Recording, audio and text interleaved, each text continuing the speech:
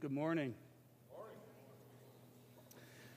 You know, I wanted to speak to you this morning on the subject of community. And I thought to myself, I don't know what I can say that hasn't already been said about community. And as I was sitting over there and I observed when Dawn came forward and then Deidre came beside her and they held hands, lifting their hands high to God, that's community. That's what it is. That's what it looks like. And I was just so touched and so moved by her testimony. We've all been praying for Truman, and it's just so awesome to hear that. You know, I'm not going to share everything that I had planned on sharing now. The time's gone a little bit short, but I do want to make mention just of a couple things. I know the way our church is growing and there's new people coming in all the time, it almost feels awkward, but every time I come up to speak, I feel like I should just kind of tell you who I am. Most of you know me, but some of you don't. But my name's Jeff Caldwell, and I've been a lifetime member of this church, except for the times that we lived in the South, going to Bible college and living life down there for a while. And I also want to just share briefly a word of gratitude. Beth and I, it's been about a year now. It was a year in April that we felt the leading of the Lord to move into a full-time area of ministry and counseling. And so we organized and formed Wounded Heart Counseling Services back in 2009, but we kind of did it part-time. I had my job, she had her job, and we really didn't know where the Lord was going to take that. Through a series of events, one of them being she lost her job. She was downsized. And by the way, for those of you who heard from my two kids, my two brats, that she was fired because she was drinking on the job, that was not true. They literally told people that. I said, haven't we talked about filters? You know, isn't there a filter there that says, maybe I shouldn't say that? Maybe somebody might actually believe that was true. We just kind of laughed it off. But anyway, her whole department was downsized. This happened in 2009. And we both felt when that happened that the Lord's hand was in that. We weren't sure why. And she had a wealth of experience as administrative assistant and put out resumes, had a few nibbles here and there, but nothing ever came. We just began to feel like maybe the Lord wanted us to work together in this counseling thing. So she came on board and kind of took over the administrative part of it because I was making a mess of that, trust me. And so she does that, I do the counseling, and we're doing it here, by the way, since October. We're back here in the church. We have a little room down at the end of the children's wing that we convert from Sunday school to counseling office about 4 times a week, which is kind of interesting, but we got it down where we can do it in like 30 minutes now. And I just wanted to thank, there are many of you who, and you know who you are, who have been supporting us since we started this, especially since we went full-time a year ago. And I want you to know that we could not be doing what we're doing without you doing what you're doing. And I mean that. Those of you who pray for us, those of you who are actually supporting us financially, we appreciate it.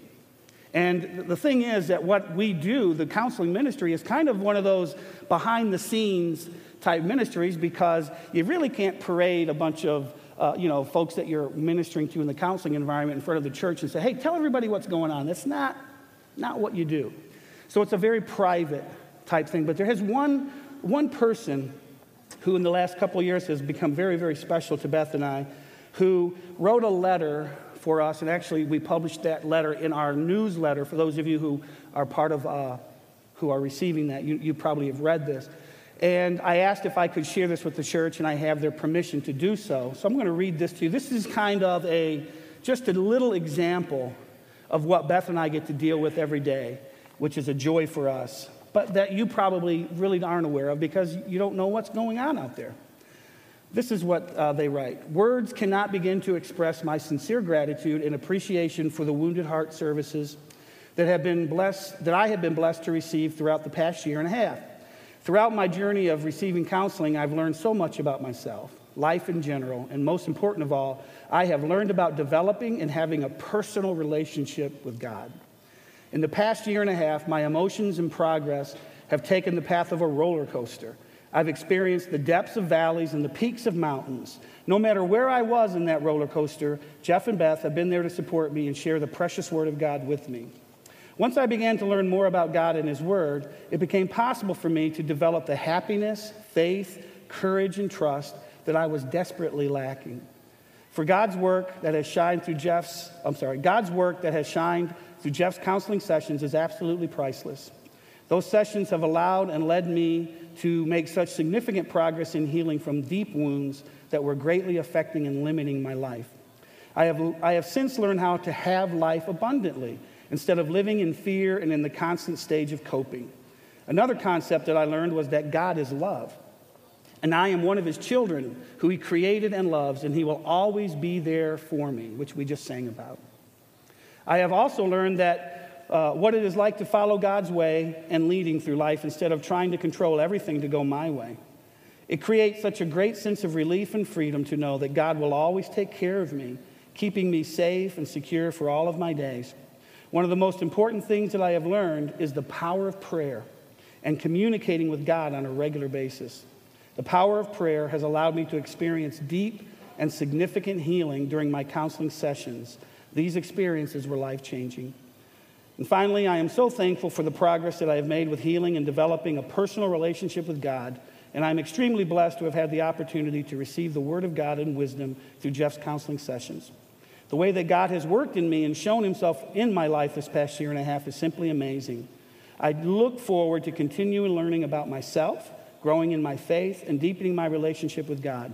Wounded Heart Counseling Ministry has changed my life by opening my eyes, redirecting my mind, strengthening my spirits, and most of all, healing my heart. Thanks. Yeah, that's God, right?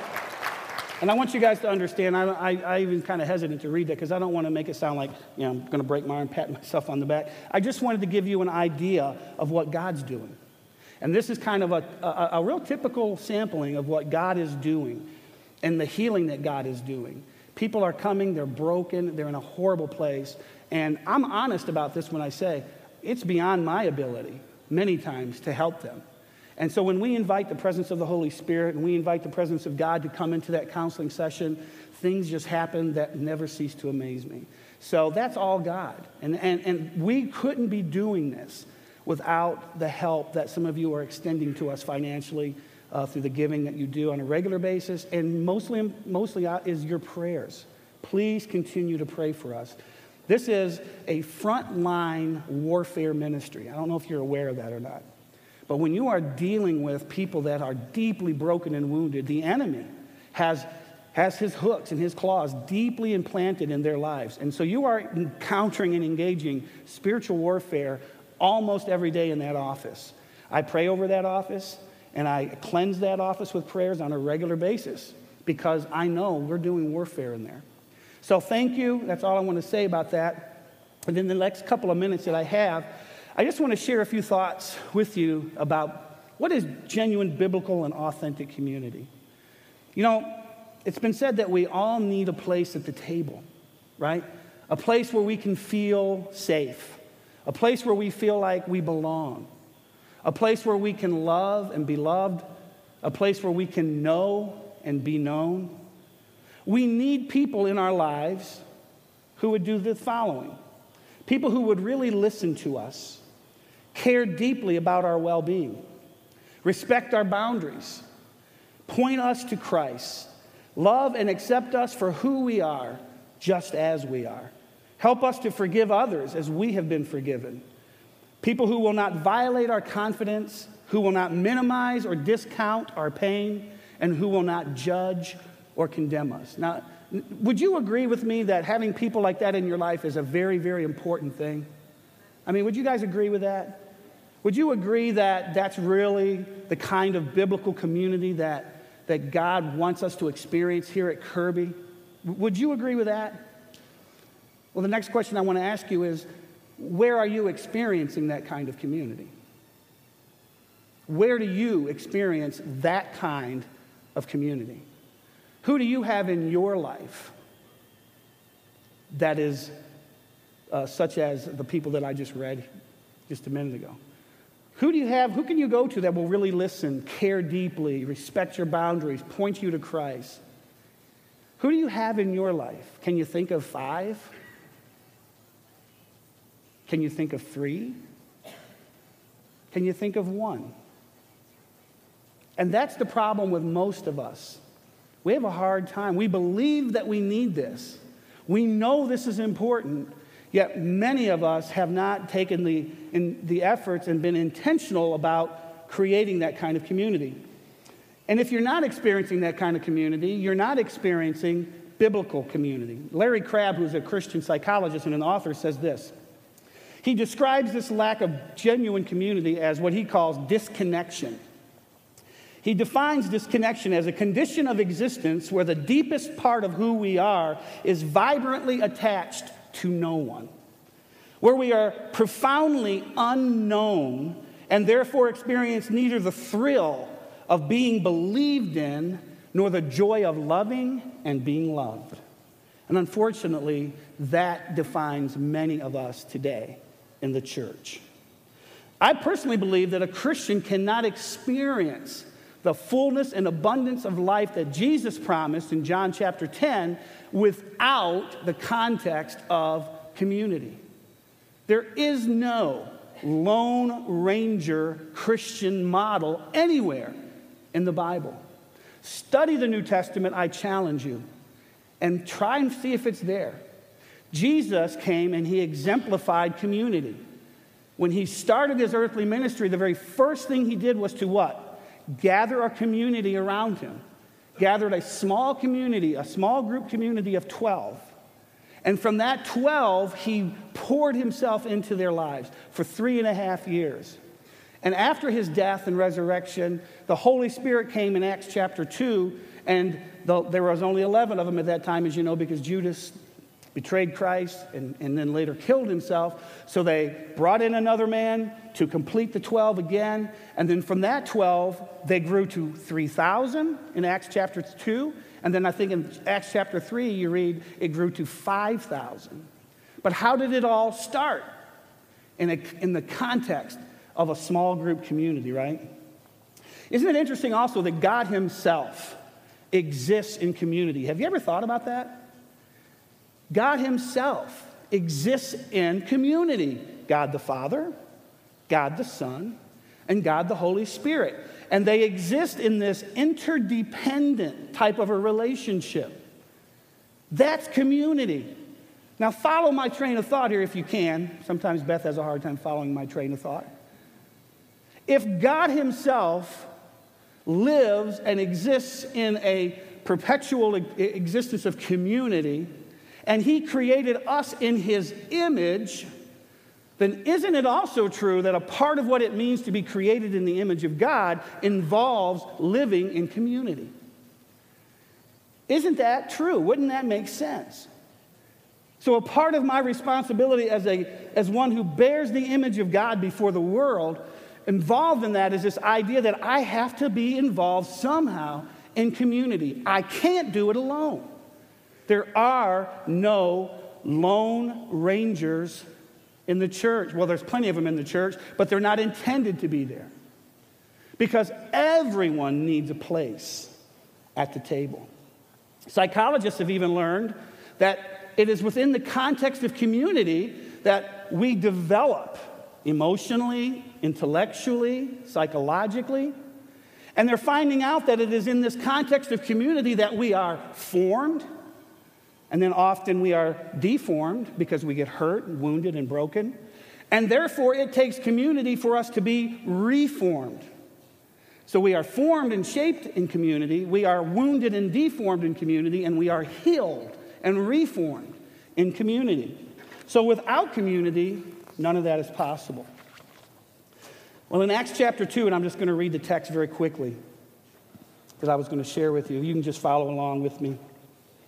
Acts chapter 2, verses 42 through 47, we read this about the early church. The early church, I'm talking right after Pentecost in Acts chapter 2, the launching of the church. This describes their fellowship. They devoted themselves to the apostles' teaching and to the fellowship. And the word there in the Greek is koinonia. Koinonia, that's very significant. To the breaking of bread and to prayer.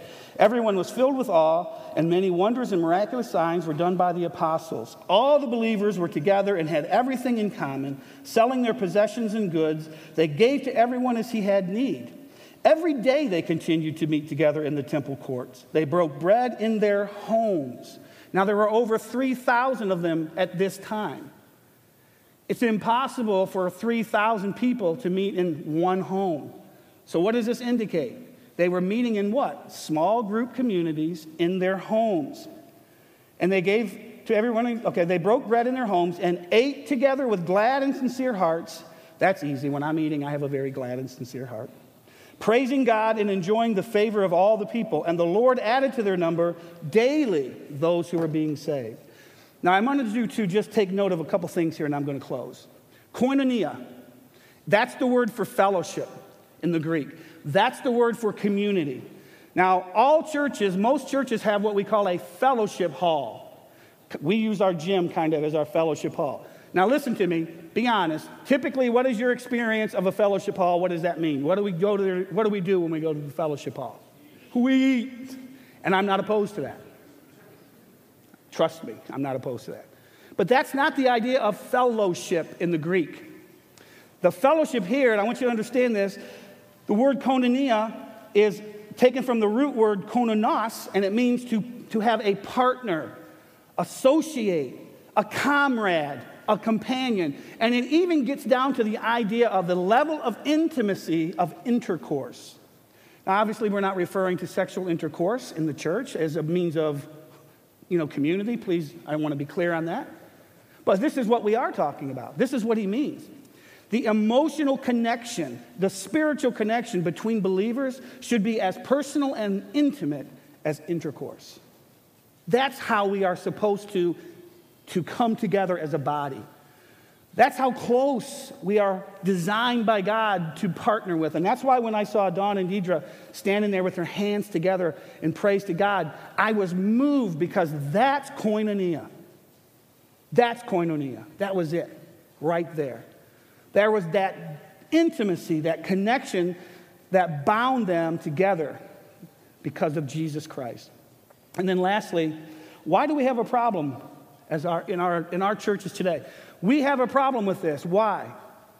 A lot of it has to do with our Western and our American culture. We have been taught that we are supposed to tough it out. We are supposed to pull ourselves up by our own bootstraps. We are supposed to be a self-made man. We are supposed to do all of these things. And we even come to the place where we get the idea that that's biblical, that I'm supposed to be that guy. I'm supposed to be the guy that takes it all on myself. I help other people, but I don't ever need any help. That's the biblical idea of manhood, and that is wrong. Have you ever heard the expression, God helps those who help themselves? Have you ever even thought or wondered, is that in the Bible? Is that a Bible verse? It's not in the Bible. And I'm going to go out and say something pretty strong right here. Hopefully you'll follow me with this. Not only is it not from the Bible, I believe it's right from hell itself. Now, I'm not saying that we're not supposed to be responsible as adults. That's not what I mean. So don't misunderstand me. But to think that I have to help God out a little bit in order for him to help me is blasphemous. Think about it. God's not going to help me unless I do a little bit to show him that he can help me. That's works. Do we believe in a works righteousness around here? So why would we believe that we have to do something in order for God to do something for us? The biblical model is this. God helps those who fall upon their face in confession of the fact that I'm wounded and broken and helpless. That's when God steps in. And that's when God does some amazing things. When little Truman was lying there, facing death, no one, I guarantee not any of us who were praying for him thought we had any power to do anything to bring this little guy back. So we fell upon our faces in brokenness and in confession of the fact that, God, if you don't do something, that little fella is going to die. And God stepped in. That's what it means, folks, to experience communion. Fellowship with one another. It is a mutual interdependence upon one another that's rooted and grounded in love for one another and love for Jesus Christ. It is following the model and the example of God himself. And it flies in the face of Western American culture. And this might be a hard pill for some of us to swallow. We have to understand that at some point in time, we have got to separate what is biblical from what is cultural. We grew up and we're saturated by a culture and just assume a lot of these things are right and biblical. And I'm going to ask you a question. If you're a Christian, do you follow Christ or do you follow the American way of life? If you're a follower of Jesus, then I'm going to challenge you to do it his way. And what was his way? Small group community life. He poured himself into 12. He had an even more intimate fellowship with 3, Peter, James, and John. And from there, it took off and became what we are experiencing today. That's how it all got started. That's the model. And look at the lives of the early church. Meeting together, meeting each other's needs, living in this close communion and bond. And I'll close with this. There's another thing that gives us problems, and that is we live within this relational paradox. We hunger for intimacy as human beings, whether you want to admit it or not. It's in there. God put it in there. He said in Genesis chapter 2, it is not good for man to be alone.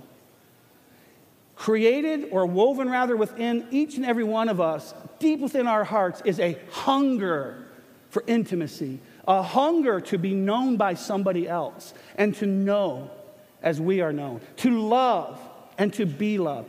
That's a hunger that's there.